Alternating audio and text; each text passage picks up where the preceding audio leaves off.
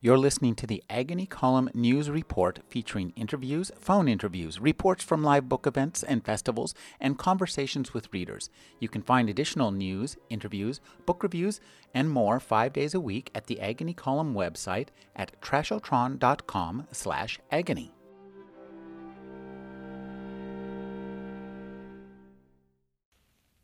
And this brings us to the central question, the burning question. How do we slow down and stop while sustaining our civilization and continuing to bring millions out of poverty?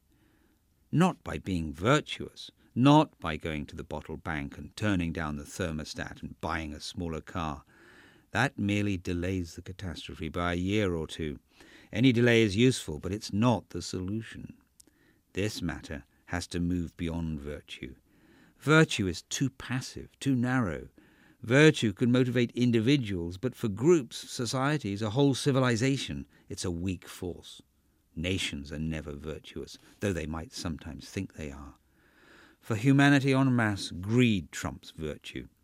So we have to welcome into our solutions the ordinary compulsions of self-interest, and also celebrate novelty, the thrill of invention, the pleasures of ingenuity and cooperation, the satisfaction of profit. Oil and coal are energy carriers, and so in abstract form is money. And the answer to that burning question is, of course, exactly where that money, your money, has to flow, to affordable, clean energy. Imagine if I was standing in front of you 250 years ago, you, a collection of country gentlemen and ladies, predicting the coming of the first industrial revolution and telling you to invest in coal and iron, steam engines, cotton mills, and, later, railways. Or a century or so later, with the invention of the internal combustion engine, I foresaw the growing importance of oil and urged you to invest in that.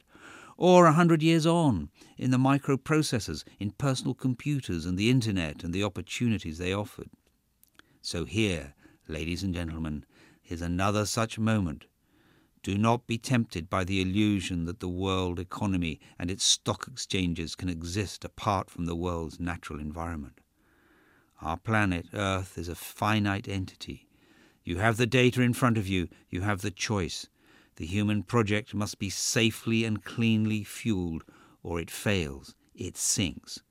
You, the market, either rise to this and get rich along the way, or you sink with all the rest. We are on this rock together, and you have nowhere else to go. Ian McEwan is the author of 13 books, including On Chesil Beach, Atonement, Saturday, The Comfort of Strangers, Black Dogs in Amsterdam. He's won the Booker Prize, the National Book Critics Circle Award, the W.H. Smith Literary Award, the Whitbread Award, and the Somerset Maugham Award. His new novel is Solar. Thank you for joining me, Ian. It's a real pleasure. Ian, a short story that haunts me to this very day is one by Harlan Ellison, in which a rich and wealthy and famous man, much like the main character in your book, Solar, decides he needs to know when the peak of his life was. He goes to a great deal of trouble. He raises a very dangerous demon. He's standing there in a cave confronting this hideous monster, and he asks him, "When will I achieve the peak of my perfection?" And the demon replies, "When you were 12 years old at that birthday party." That's a very cruel demon. And it's a lesson that we learn quite well in your new novel. The creation of this character, Michael Beard, is really wonderful on a sentence level, on a plot level. Talk about what brought you into the mind of this man. Well, this is, as you suggest, a character-led novel. Michael Beard slowly swam into focus through the mists, and I guess the first time I caught a glimpse of him was when I went to a climate change conference in Germany, at which all the speakers were Nobel Prize winners. And I mingled with about 30, 40 of these men, and they were all men, and they were all alpha men. They were bull scientists. These were guys who had got the prize. They weren't used to being in herds of Nobel Prize winners, so that was quite amusing. But what really struck me was they had this fabulous sort of frisson, like medieval halos of ego and splendour, and yet they were all men of a certain age, and it wasn't quite at their 12th birthday party, but their moment in life lay well back in their mid to late 20s or 30s, especially in math. You peak early like an athlete. Mm-hmm. You could do your best work at 25, and the rest of your life you could just be grand and still teach, of course, and make grant applications and run powerful departments. But the real science is now being done by younger people. So at that meeting, and I was only there because I was asked along to give an after-dinner speech to the Nobel Prize winners, and I was like a sort of after-dinner mint, in a kind of room full of bristling personae. On my way back in the flight from Berlin to London, I thought, whoever emerges out of the mist as the main character, I hereby award him a Nobel Prize. I'm going to make him live in the shadow of his former self, just as your character in the short story lives tragically in the shadow of the 12-year-old birthday party. The point, actually, though, of peaking is I hope the character in that story thought that the peak might still be ahead. Mm-hmm. He thought it was ahead. And that's a problem for all of us, isn't it, to know when do we peak as a human, as a husband, a wife, an artist, a broadcaster. When do we start to get worse, and when is the good moment to check out before our failures rise before us like demons? That's an interesting way of putting it. Your character, you describe him at one point with a wonderful phrase that I've never heard used before, as a public intellectual. And I like this phrase, and it describes you.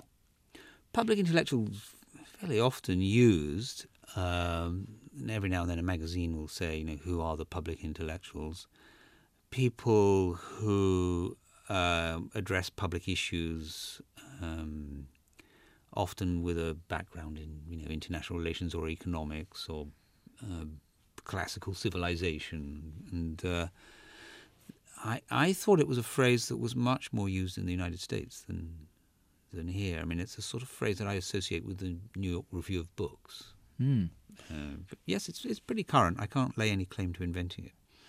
Now, when we meet Michael Beard, this is a thoroughly 21st century book, and tell us what part of his life. Where is he in his life when we meet him?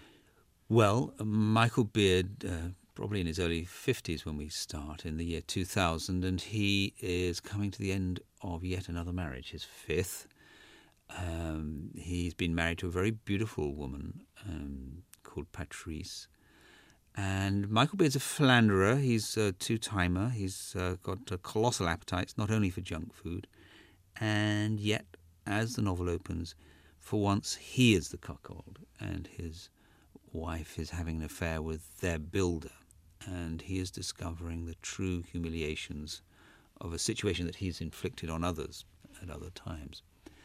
So it starts in the middle of a decline, and the builder actually becomes an important figure in the later plot of this novel.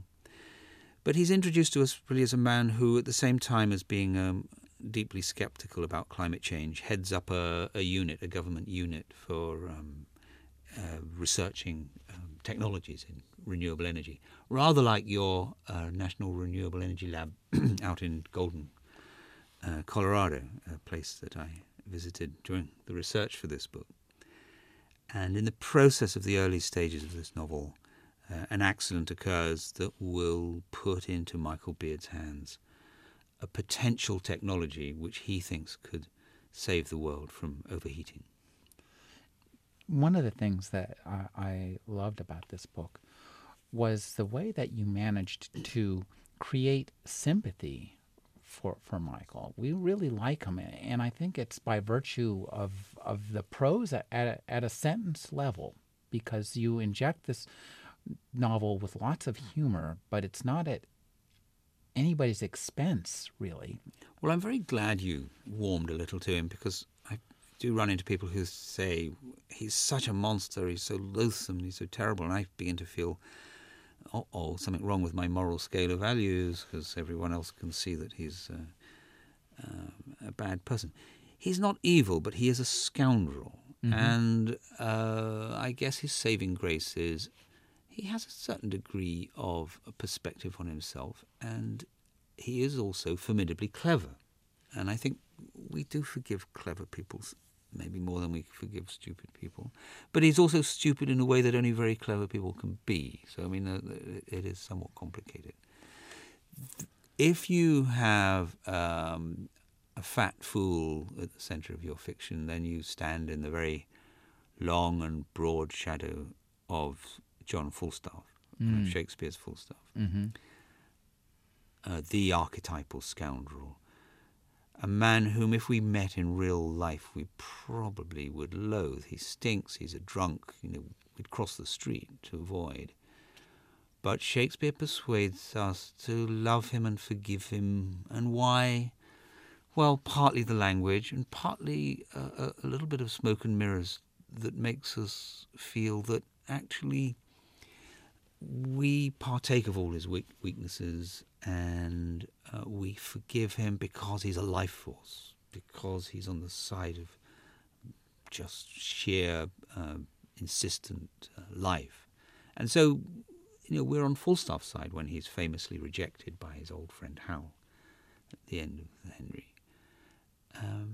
The other archetypal figure, and maybe he's too recent to be genuinely archetypal, but he's a hero of American fiction, a man of not great wit, very narrow education, not particularly nice. And I'm talking here of Updike's Rabbit.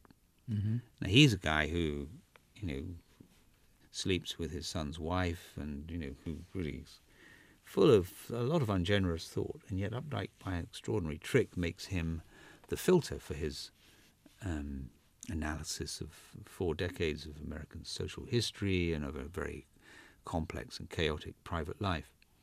So there are examples of how, and I'm one of those novelists always looking around to see how people have dealt with problems. All writers are readers. So I say I tentatively tread in the shadow of these 2 superb writers and try to convince the reader, partly by force of language, partly by the hope that people will project some of their own misdemeanors and errors onto Michael Beard, that they will, if not love him, at least sort of forgive him.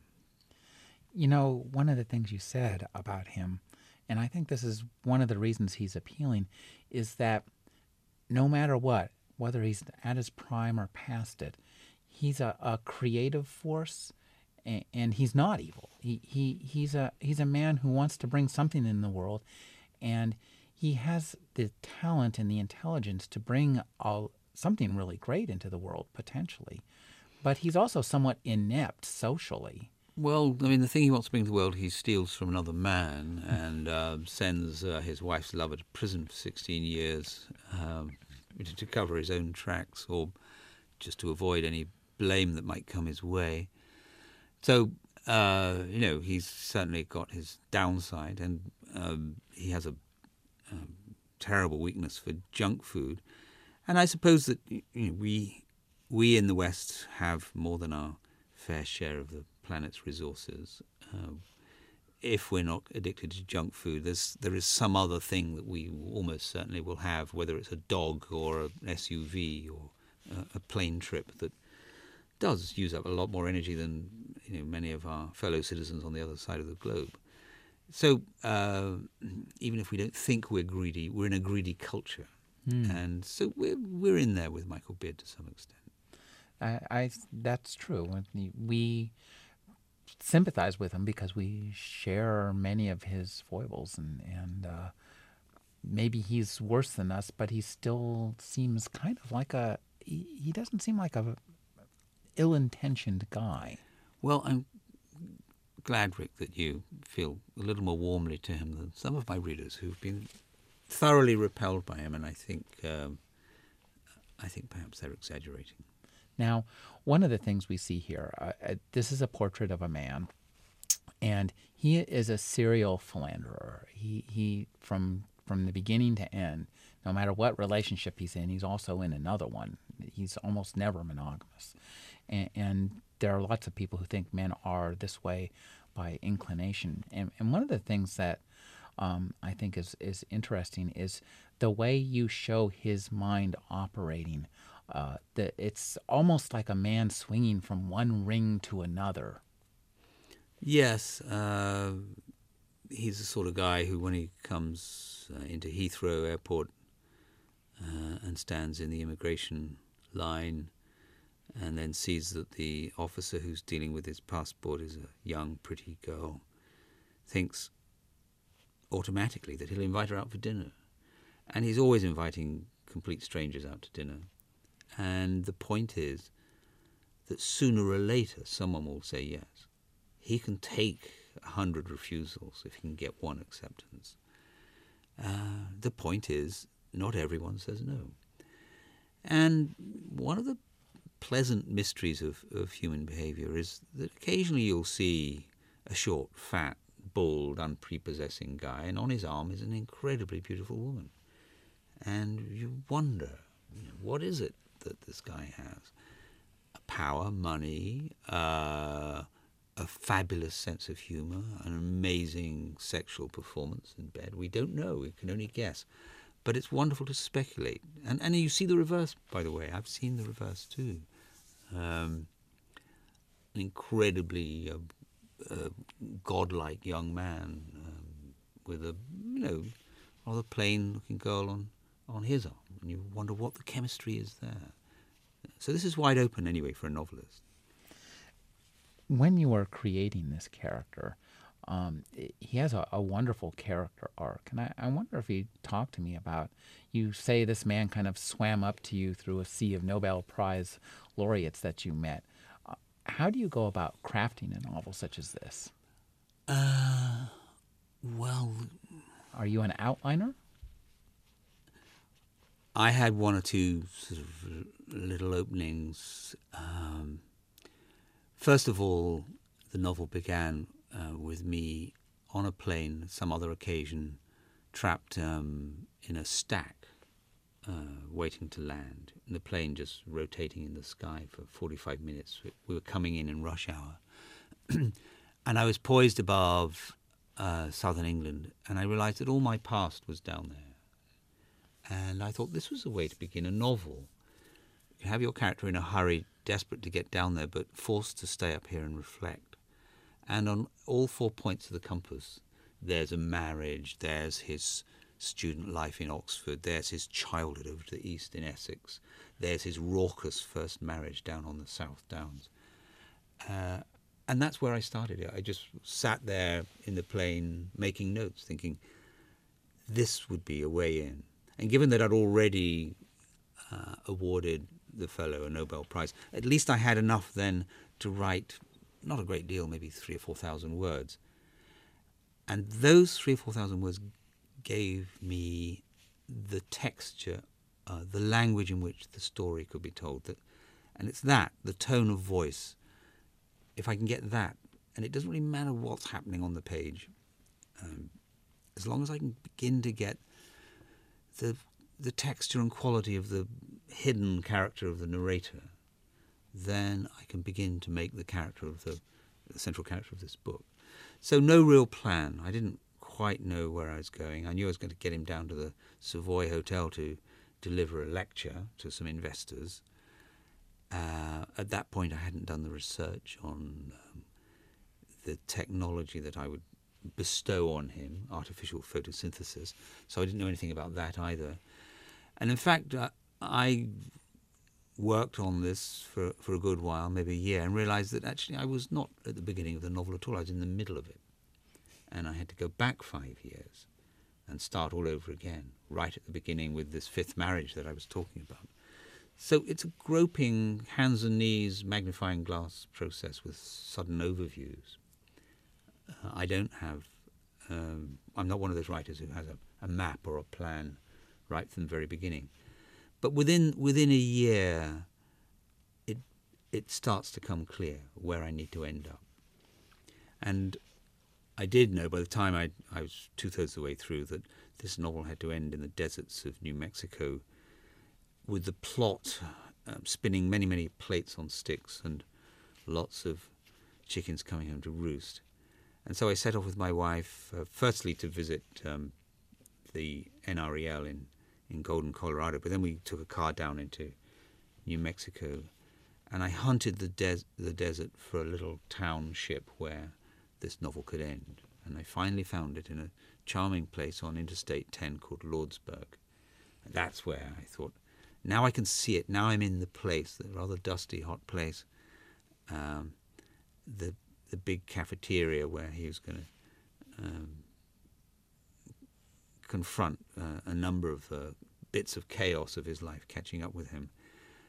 Then I could head towards that, as long as I could keep all the plates spinning on the stick. And I suppose this has been the most intensely plotted novel I've ever written.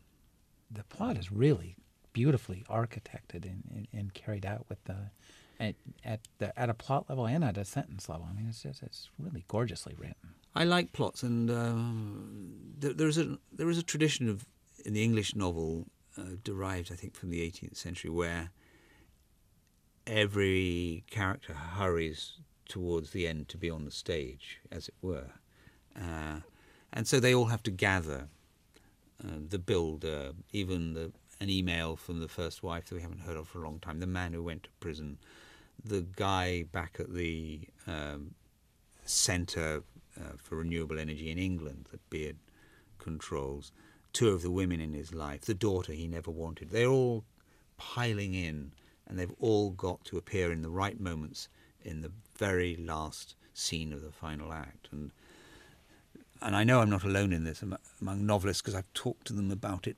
It's that stage you walk around dreading that you're going to walk under a bus, just when you've just got the last 10,000 words to finish. And you can't really think of anything else. You've got all these bits going at once. You long to end, and yet when you're back, as I am now, in the sort of no man's land between novels, I long to be back with that total involvement. I miss it. Almost like the man in the plane hovering above his house, waiting to come home. Yes, yeah, waiting for something that will push me into writing something else. You've been interested in global warming for a long time, beyond the scope of this novel, haven't you? Yes, I've been reading about it and talking about it since, I guess, well, I became aware of it in the late 90s. It was quite a concern for me, and I started going to conferences, not because I thought I was going to write a novel, but I was just fascinated and appalled by what was happening. I like the company of scientists anyway, and I know a fair number, and so I drifted from knowing a number of biological scientists into meeting physicists and economists who themselves have been drawn into climate science. But every time I thought of a novel, I thought the whole subject matter was so hostile. It's offers itself to a lot of preachiness. It's so impacted with morals. It's got a lot of hard and fairly boring data. It's lacking in certainties. I mean, this is not like quantum mechanics. Well, maybe it is like quantum mechanics as you describe quantum mechanics. Well, no, it's a mistake to think that. There's more math. There's uncertainty in the uncertainty principle. There's an awful lot of certainty in Heisenberg. As long as you repeat your observations, of course. But I couldn't see a way into this, and I can't say I was trying very hard. But every time I thought of it, I thought, no, that'll be the worst novel you ever write, to go in there. But it was only when I'd been, first of all, to that conference, and then I went to the Arctic with some friends, scientists and artists, and we were frozen we were living on a boat for a week that was on a fjord, but the fjord was frozen. It's my favourite kind of boat, where you can walk off, without sinking. You can walk out onto the ice. I fear the claustrophobia of boats, not being able to leave, either the people or the seasickness. We had a lot of fun on that boat for a week. More than your characters do in the book, I hope. Well, They have some fun. Beard has a little fun in the end. Finds himself faintly popular for the first time in his life.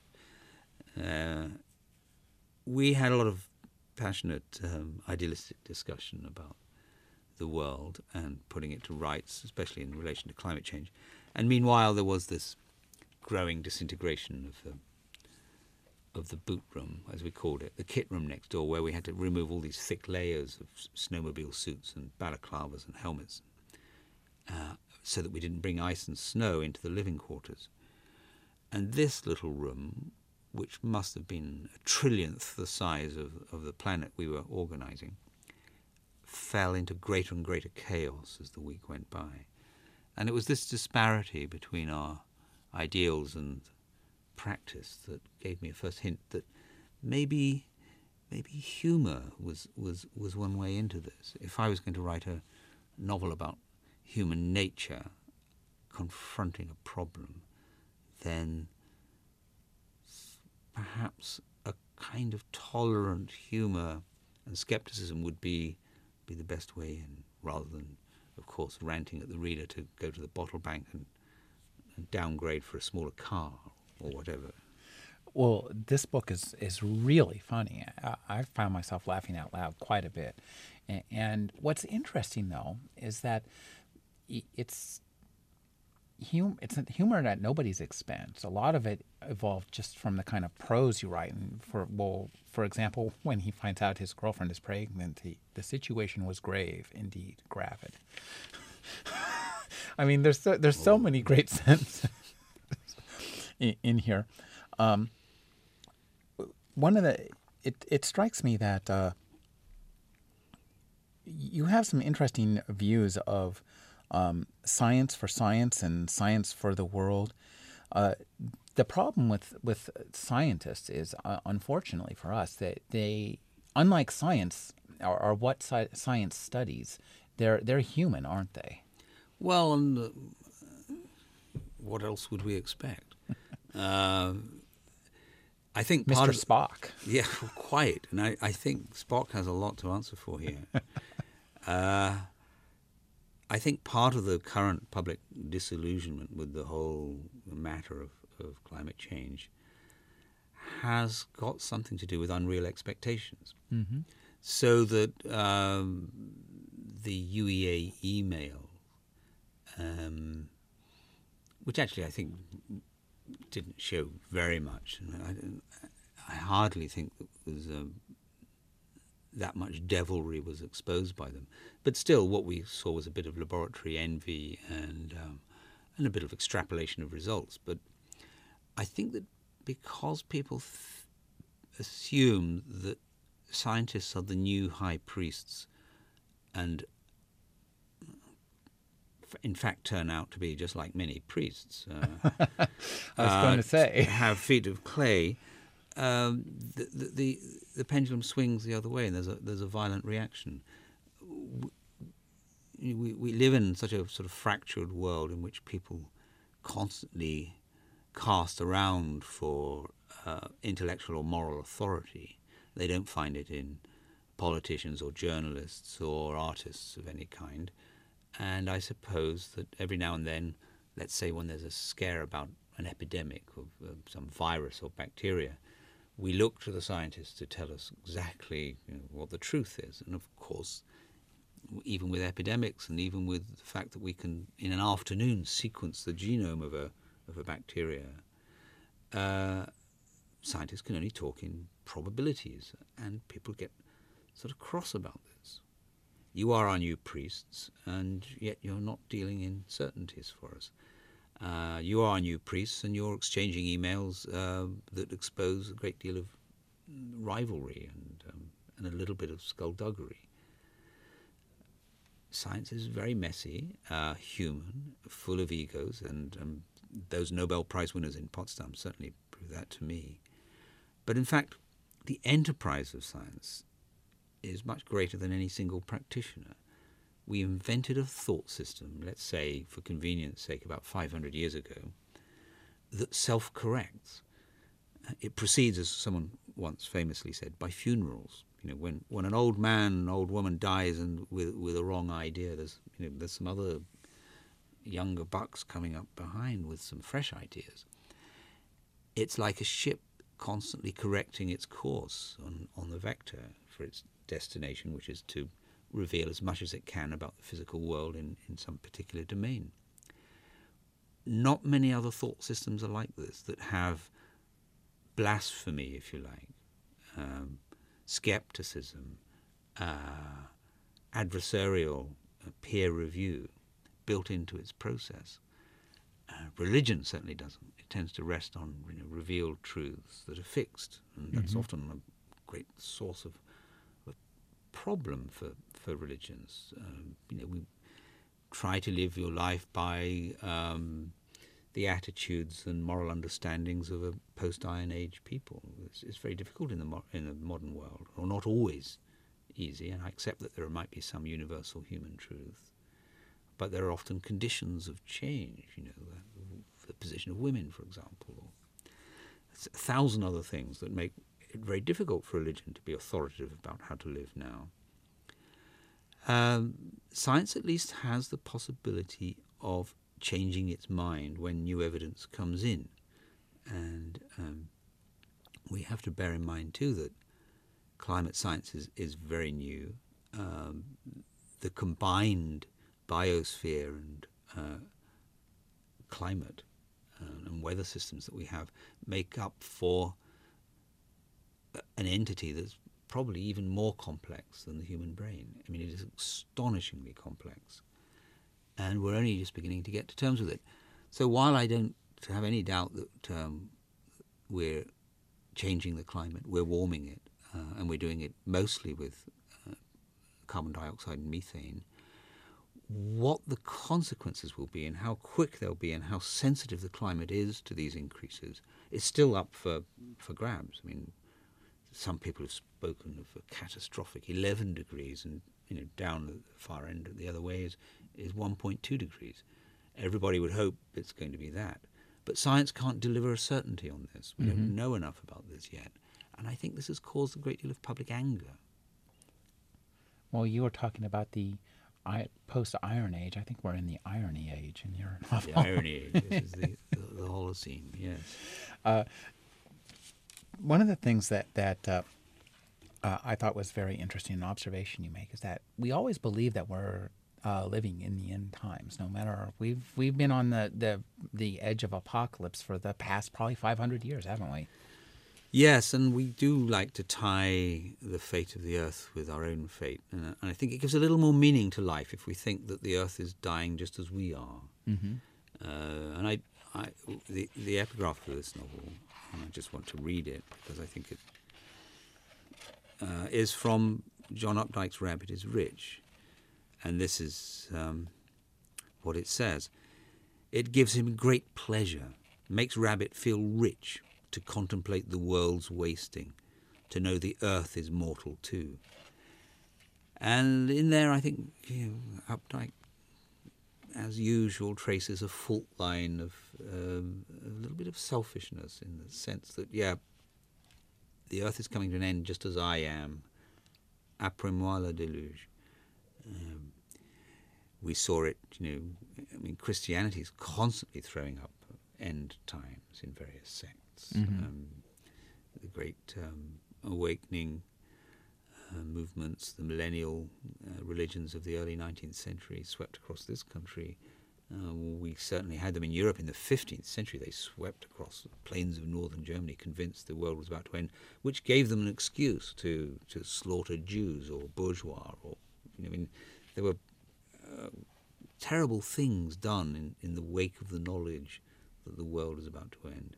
Only the saved will be saved, of course. The unsaved, well, you can dispose of them now. So it's a terrible mindset.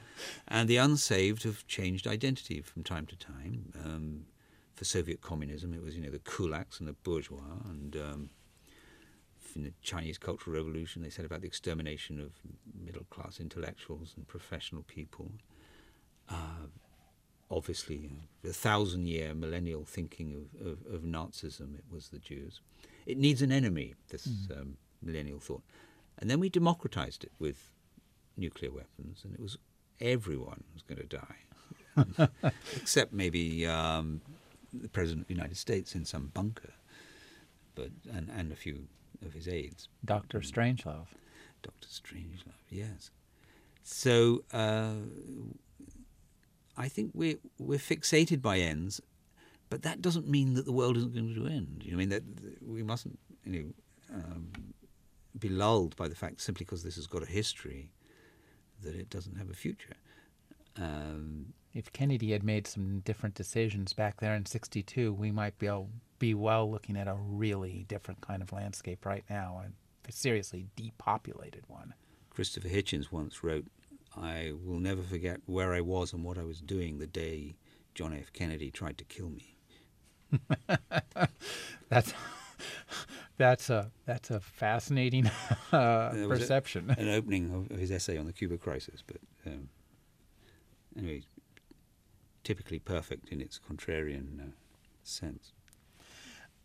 Talk about the research. When you embarked, you have this idea of this character who's not a very nice man. He's a serial philanderer.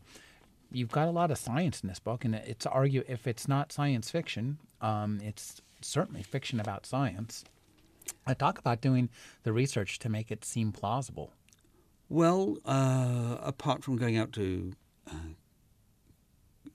Golden, Colorado, I read a lot of stuff. I mean, most of the research was reading. I met, I was in the Galapagos last year, and I just finished this novel, and I met a Cambridge mathematician and physicist, and it very soon struck me that he was a man who loved a bit of intellectual mischief. And we'd had some fascinating talks, and I said to him, if I give you the typescript of my novel, would you please reverse engineer for me the prize that Michael Beard got? Because I don't really know what he did to get his prize. I mean, I say that Michael Beard changed our perceptions of Einstein's work on light, but I didn't really have any idea what he'd done. How would I know? I just wanted to be it established that Michael Beard was famous because he was responsible for what was known as the Beard-Einstein conflation. So I asked this physicist, Graham Mitchison, if he wouldn't mind coming up with the work for this in the form of the citation at Stockholm for Michael Beard's prize. And so he entered completely into the spirit of this and introduced a moment in 1972 when Richard Feynman, the great American physicist, breaks up a meeting by rushing into the hall, waving these papers written by Michael Beard, saying, "He's cracked it." And then Graham proceeded to tell us exactly how he had cracked it. So there was an amazing piece of luck for me to discover someone who wanted to come out and play. And as soon as I received this citation for the mid-'80s, 1980s, I couldn't give a particular date because there are real physicists involved.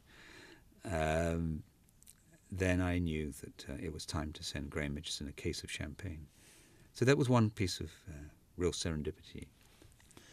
One of the things that you talk about, particularly when you got Michael on this boat that apparently you were on as well, strand up there in the Arctic, is just how much of an effect artists and even scientists can have on the world perception of these world threatening problems. And here you are writing a book about the very world threatening problem. This is art aimed at exactly the same thing your artists in your book are talking about. Yes, I don't really know what difference an artist can make about this, except to reflect the problem. I mean, we can't come up with solutions. We don't know enough. We're not technologists. we also know that our art, even if it's painting or if it's the novel, either way, can really suffer if it becomes too didactic or too monothematic, too over-focused. So I think it's by reflecting the problem, by reflecting, for example, fault lines in human nature that make this particular problem rather difficult for us. That's the only way I think that art can flourish. For example, we're not very good at thinking in the long term. We have elaborate and fairly automatic impulses to do each other favours and keep a tally of where things stand, what evolutionary psychologists would call social accounting. But here we're being asked to perform favours for people we'll never meet, like our great-great-grandchildren, and on a timescale that we're not used to functioning in.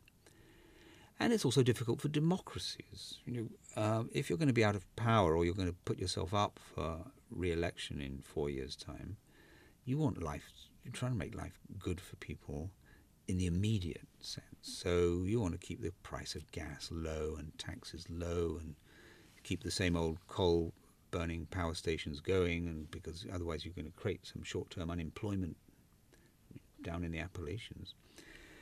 It is rather difficult. In fact, it's interesting the way that the one country that's making fantastic strides with this is a repressive totalitarian command economy, China. They snap their fingers in Peking and say, we're going to have a colossal network of high-speed trains, we're going to have wind generators in every village, we're going to have vast solar arrays in the desert. Then it starts to happen. Rather difficult in a democracy where you've got people saying, well, we've got to have money spent on this or that, and we mustn't threaten these or those interests, and by the way, you're standing for election next month. Difficult problem there. And I think we can only reflect those particular difficulties. We can't solve them. One of the things that I think is really wonderful about this book is by virtue of focusing on Michael Beard, who is a flawed man that we like, and where he frustrates us too with some of his bad decisions. That you managed to keep a very even, I think, political, scientific, skeptical hand through this whole novel. Did you find yourself, working this out as a balancing act and Not particularly. I mean, once I'd taken the decision, it's a very easy one to take, that this was not going to be a preaching novel, then it follows that if you have a rogue, a scoundrel doing your thinking for you, you can think in all directions. And every now and then he thinks things that I happen to think, and other times he thinks things that I would dissociate myself from entirely. And sometimes he thinks things that I have a prejudice and taste for but couldn't really publicly defend.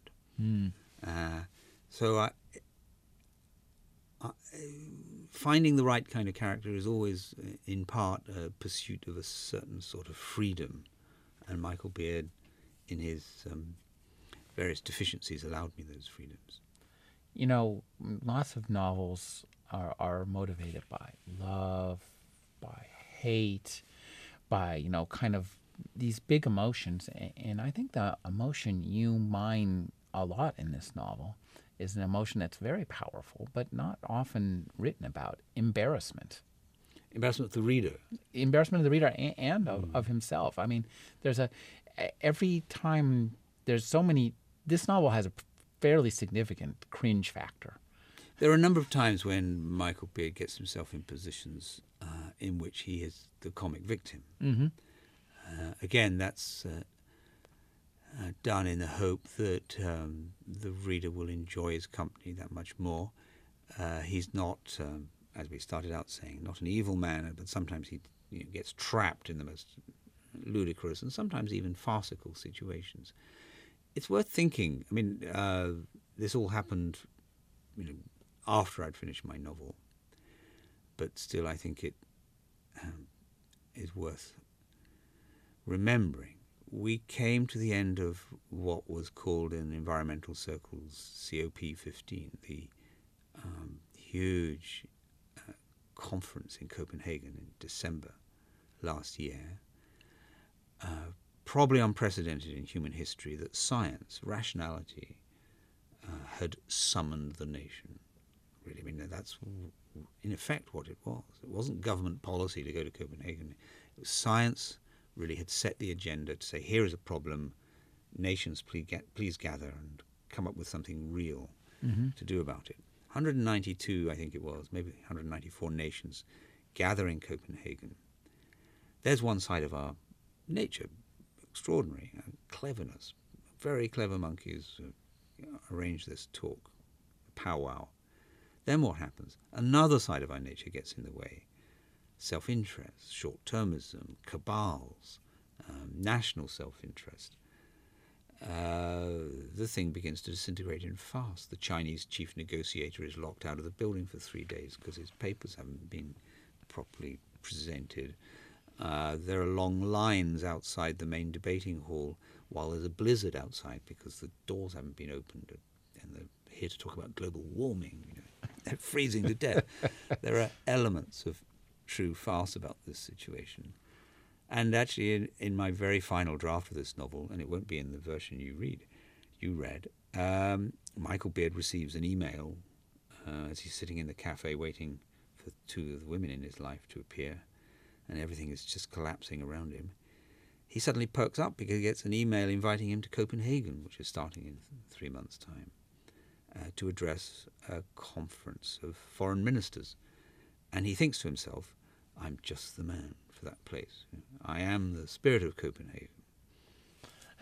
Now, it took you a while to write this novel, and when you were writing this novel, you were living in the mind of a man who's, in many ways, kind of reprehensible, even though your language makes him, I think, likable to read about. How did it feel for you, who is not Michael Beard, to be living in the mind of Michael Beard, at least as a literary figure? Well, I had fun writing this novel. There was a certain kind of recklessness to having this guy around, and he was a useful vehicle to tease other. I mean, along the way, I had some fun teasing the British press and its sort of hysterical now there was press storms, and I had a little bit of fun having Michael Beard confront a postmodern academic who thinks that genes don't exist, and various other little things. And I had maybe a return to something of the world of On Chesil Beach by reviving, at the very end of the novel, the story of Michael Beard's childhood and his time at Oxford as an undergraduate, and how he wooed his first wife. So I was able to sort of voice a little prejudice I had that us liberal arts know-nothings, who, us liberal humanities types, actually have a very soft time at college. I mean, we out of bed at midday or 2 p.m., occasional panic about a term paper, spend the time reading novels and poems. I mean, what a life. I mean, it's a finishing school compared to what I know people doing hard subjects like physics and maths have to do. Oh, no, it's terrible to sit out in the schoolyard and read Charles Dickens. It is terrible.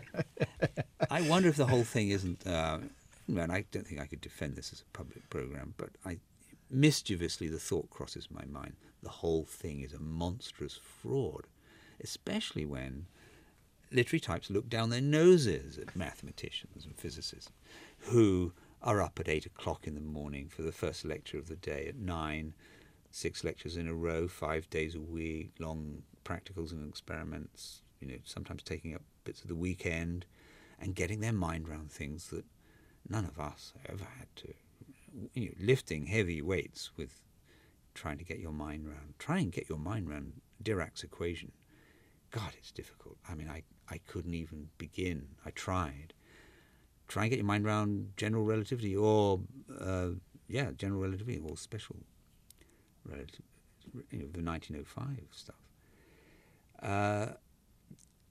So that I had Michael Beard woo his first wife by boning up on John Milton, a person he'd never heard of in his life, but he spends a week reading like fury, hating some of it, rather loving Paradise Lost, but finding Comus, ludicrous and boring, but still getting his mind around it, reading the best essays. He gets another student to help him with the reading list, and then he impresses the girl and gets the girl, gets her into bed, marries her.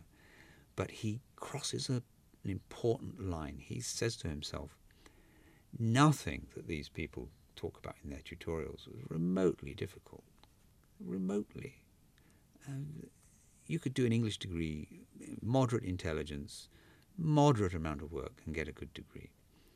Now, he does get corrected by, 30 years later, he runs into a professor friend in Hong Kong who says to him, look, if you had boned up on 90 poets over 3 years and seduced 90 girls and remembered all of them, the poets that is, and synthesized that into an overview of literature, then you will have earned your degree in literature. And it's not as easy as you think. But Beard is not impressed by that argument at all.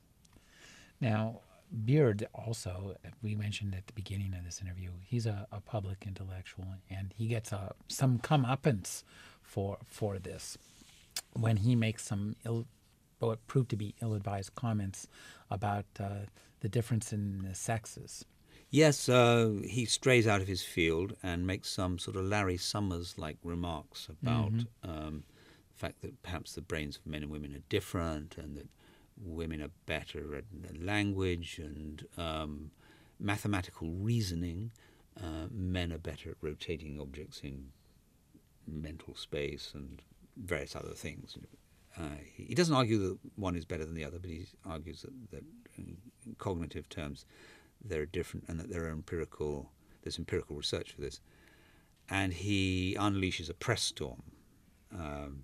What interested me about this debate was it should be the simplest, or at least let's not use the word simple, but it should be a matter of empirical research as to whether men and women have different brains. You'd think, we could just look at this and examine it. But the debate is ferociously ideological. You cannot wander into this just saying, well, I've looked at the evidence and it's this or that. When Larry Summers said something similar and pointed out that many women scientists chose to go into the biological sciences and that more men tended to go towards physics and maths, there were others who said, yes, but there are all kinds of cues and social cues and the cultural signals and expectations, and you're measuring the wrong things. And, a dust storm blew up of great intensity. And I thought, this is rather like the climate change debate. It should be a matter of empirical research as to whether we are causing the Earth's climate to change. Let's go out and look. But, it is not. It's deeply embedded in faith and politics and all kinds of other things. And along the way, I thought, well, why not then have one of the sort of press storms that I've experienced in my own life? Why not let Michael Beard get entangled with the press on this very issue and have a public debate? So I arranged a public debate between Beard and various other academics, and finds himself completely lost. Very rapidly he realizes he's completely out of his depth. And it reminded me, I was prompted in part by Alan Sokal's, I don't know if you remember the hoax that when he submitted a paper to a sort of cultural context. Oh, right, yeah. And then Sokal faced his critics in a public meeting, and he said at some point something like, surely, come on, tell me, do you think that gravity is a social construct? And someone stood up and denounced him for posing the question in those terms, and he was out of his depth in minutes because he didn't speak the language of postmodernism. So I pinched some of all that to spice up. And this is all a very long way of answering your question as to what it was like to live in the head of Michael Beard. Well, it was sort of fun, I have to say. It sounds like there was a bit of wish fulfillment, in a sense, going on in there that you could get to. And that's, I think, maybe one of the pleasures of reading this book is we get to kind of be bad. And even though we suffer the consequences, the cringe factor is bearable. Yeah, bad is the new good. I've been speaking with Ian McEwan. His new novel is Solars. Thank you for joining me, Ian. It's been a real pleasure.